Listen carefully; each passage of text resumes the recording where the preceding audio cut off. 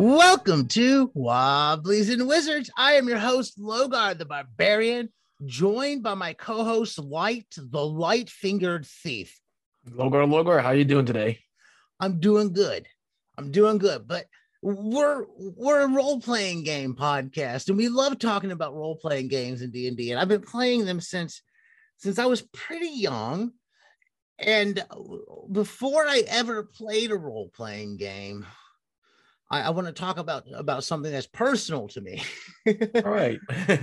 Before I ever played role-playing games when I was young, and actually it may have been around the time I was first discovering role-playing games, I was diagnosed with Tourette syndrome. And I don't think people really know a lot about it a lot of times. And there's a lot of disinformation about it. For sure. Well, one of the things was when I put up a video on YouTube, I said, okay, we're going to play with putting some of these videos on YouTube. I noticed my tics. So I was going to say, you notice the tics. I do not. I haven't really noticed the tics myself. So I notice them because I do them when I see myself doing them. I notice them.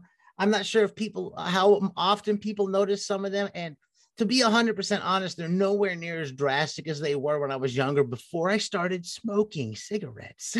So you had mentioned before that nicotine helped, control the tics. Yeah, the more closer I am to having a smoke, like smoking, the milder my tics are. If I go too long without a cigarette, without nicotine, I start ticking more. And I know that's not the healthiest way to deal with it, but it is reality. It is what it is. There's studies out there that say that nicotine helps with Tourette's syndrome. So Tourette's is a neurological disorder, and it makes me have tics, little movements that I don't know when I'm having them.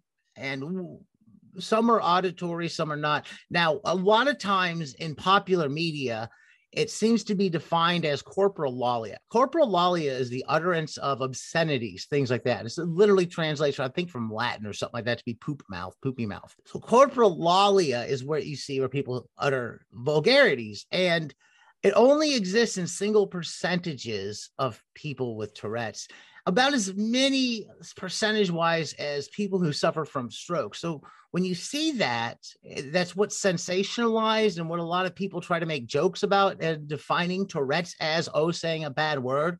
But the vast majority of people who have Tourette's syndrome do not have coprolalia. So that's number one, that's an inaccurate representation of what Tourette's is for over 90% of people with Tourette's syndrome. Now, how many people have Tourette's population percentage? I think it's like 1% or something. It's a very small percent. So 1% of the population will have Tourette's, and then even a smaller subset of that would have the coprolalia. Now, coprolalia is what news programs for decades have focused on out of sensationalism, and it's what comedians, 100%. I get really teed off when comedians make Tourette jokes. It pisses me off. I can name a few comedians I have in the past that are pretty popular on either episodes of TV shows or their stand-up or movies they've done. And I avoid those comedians altogether at this point, because they sit there and make tic jokes and Tourette jokes. And almost all of those Tourette jokes were defining Tourette's as coprolalia, as essentially spreading misinformation on Tourette's and what Tourette's is. So you have to have certain things to be diagnosed with Tourette's. And a lot of people do self-diagnosis with different things these days. I strongly suggest, if you have healthcare and access to health services, which not everybody does, that you believe you have Tourette's, to go see a neurologist. They can properly diagnose it, because there are a lot of other tic disorders out there that exist that are not necessarily Tourette's. But you have to have essentially physical tics and or audible tics. And now, like, my audible tics were one of the first things that really made my parents interested in finding out what was going on with me, because I would sit there and watch Saturday morning cartoons going burp, burp, burp, and nobody knew what was happening. They would look at me and hey, what are you doing? I say, I can't stop. They stop it. I said, I can't stop. It's a habit. So originally we just called them habits growing up. Well, but you see, they're not actually habits, because these are involuntary yes things that you have no control over. So, I mean, maybe it developed into what you would think is a habit, but it's not something that you have control over that you practice doing. I mean, a habit is something that you practice and practice, and then it becomes involuntary. This is involuntary to start with. You have no control over it to start with. So, yeah, we didn't know what a tic was or what Tourette's was to begin with. So the term of it's a habit was kind of coming out of our ignorance of what was even going on with me. I don't remember how we eventually made it to a neurologist, but we made it to a neurologist sometime in the upper, I want to say it was the later on in the 80s. So I was, I don't think I was quite in junior high just yet. I was right before junior high. It may have been right when I got into junior high, maybe 5th or 6th grade. Now, do any of your siblings have Tourette's? No, I'm the only, my daughter was diagnosed with Tourette's, but none of others. And there are some tic disorders. One of my siblings has had some sort of tic disorder that's not as dominant as like Tourette's is. I sometimes question the diagnosis of giving my daughter the Tourette's, but diagnosis she got, I don't know how accurate that is because her tics are not nearly as dominant as mine have been. I think a large part of her getting that diagnosis was the fact that her father had Tourette's. Now, for your involuntary tics, they're mostly like facial versus like your arm or legs, or so what I have noticed are the most long-lived ones when they're relatively tame are the blinking that often happens. That's one of the things I was noticing in like looking at the video that was recorded was my blinking tics were there. I think that it kind of comes off maybe as a quirk more so than a tic. I think it just kind of maybe is lost in my facial expressions as I do so. I have two others that one other one that has been long-lived is a twiddling of my fingers. So you probably don't see that much if my hands and fingers aren't on camera. There's another one where I can't stop. That happens in my mouth with my tongue. And that one kind of hurts because he has tore up. I've had, I don't even know how many tics over the years, and they will resurface and come back. A lot of ones with like jerking and twitching my neck that really cause a lot of pain in my neck, spinal column area that I've had over the years. And too much caffeine or stress really brings some of those out. That's often if I feel that I'm starting to tic and I have those coming on, I will go smoke a cigarette. Now, probably, again, not the best way to deal with it, but it helps alleviate some of those tics, especially those more drastic ones. So are there any other medications that are available aside from, like, say, nicotine in your case, for example? Are there other? There was for a long time in the 80s and 90s, not really any medication available. There isn't really anything that I'm aware of that is specifically addresses not ticking, but there are different things people use and try. There was a surgery going on somewhere in the 2000s where they were literally like drilling into people's heads and tapping a wire in there to have some kind of electric discharge to calm the tics. I'm not 100% sure how that worked. That's not something I would even consider. No, I am curious though, because if it's neurological, then it's firing something in your nervous system, causing it to physically tick. I'm wondering if, like, acupuncture or some of the other physical medicines that interrupt energy flow will be able to help with that or not. This is not something I've looked into. I'm not really seeking to, as a kid, or I was desperately, I wanted to not tick. Sure. As a kid, it was very othering when I'd walk into a classroom and be the only kid walking and go, like, that's one of my big tics was like my shoulders would hit my cheek. They'd blow up with air. Keep on smashing my shoulder into my cheeks repeatedly. The sound of this squishy sound that I make would come out. I got a lot of attention, and it wasn't positive attention when I'd walk into any place with a bunch of kids at that time. Well, no, not that. When you're kids, obviously, if you're different, you're going to be the target of people making fun of you and bullying you for sure. Oh yeah, there's definitely an element of that occurred growing up.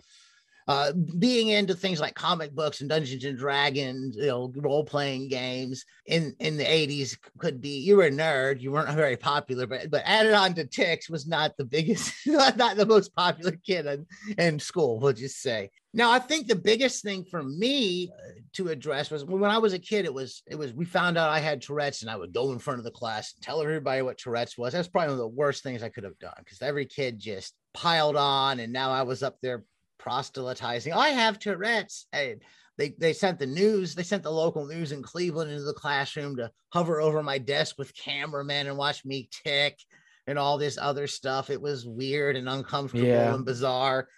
I think one of the best things, though, is kind of education and putting it out there. The worst part of it, I believe, is a response. I was involved with the Tourette Syndrome Association of America, the TSA, as they called it, for back in the 90s, early 90s and late 80s.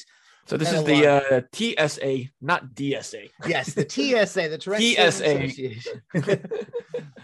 The Tourette Syndrome Association of, and I think it's just TSA, not AA, but Association of America. I think they just truncate the A. I might be wrong though. And like we would have regular meetings where I'd meet other kids with Tourette's and things like that.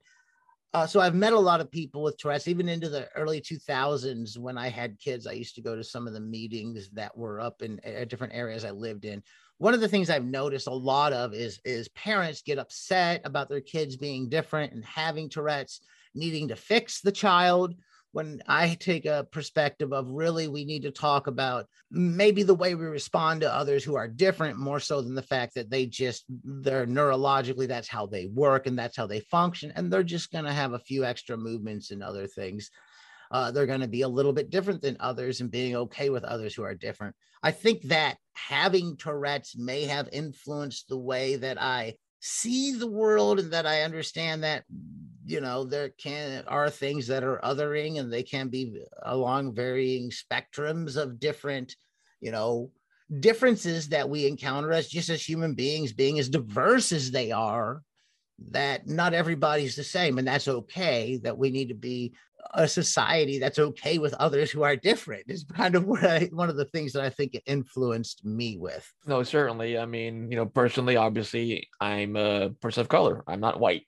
So growing up in a very white area, you do get a lot of racist bullying. So obviously that does shape your point of view. And hopefully in today's, 2022 year, as we're recording this, that, as you mentioned, people are more accepting of people of different backgrounds or different, for example, having Tourette's or being non-binary or having, different, learning challenges and such. We need to be acceptable of neurodivergent folks as well, too. Yeah. And there's a lot of other things. I mean, human beings are just a very diverse period. Like, people are different. There are differences between us. We're not all the same. We're not one homogenous thing. That is just what it is. At the end of the day, I think like one of the things that bothers me the most that I hear in circles with when Tourette's is discussed is parents often who are acting as if the worst thing has happened to them because their child just happens to have Tourette's. I think that what I would suggest is to focus more on just being accepting of your child, how they are, who they are, acknowledging that their child may be different from other kids, but that doesn't make them less than or anything like that. A lot of us had these little theories that people with Tourette's are very creative or more so creative than others. They used to say, I think it was it Beethoven or Mozart? One of them they used to say they believed had Tourette's syndrome. And there was a list of famous people famous creatives who had Tourette's that a lot of us would cling on to and talk about. And it is what it is. No, it's true. No, for example, in the case of your daughter, obviously growing up in the more modern era, not like ourselves who grew up in the 70s and 80s, has she faced any type of challenges with her classmates or in school? Or there's a whole host of challenges she's working through. I'm not sure how many of them are related to Tourette's directly and other things. It is what it is. We'll get through it. We're working through it. Hopefully things get it's rough being a kid in school, especially when you first get into high school and stuff like that. Those are some awkward years. I remember them being difficult for me. Yeah, for sure. Well, that's about all we have today. If you've enjoyed what you've heard, please share with your friends. I promise we'll get back to role-playing games tomorrow. You can find us on Facebook. Just search Wobblies and Wizards. Wobbliesandwizards.com is our blog. I'm on Twitter at Logar Hale Crom. We're on Patreon. We could really use the support. Patreon.com/Wobblies and Wizards. And as always, keep those dice rolling. Yep. And if you want to see more video logs of us doing videos, let us know.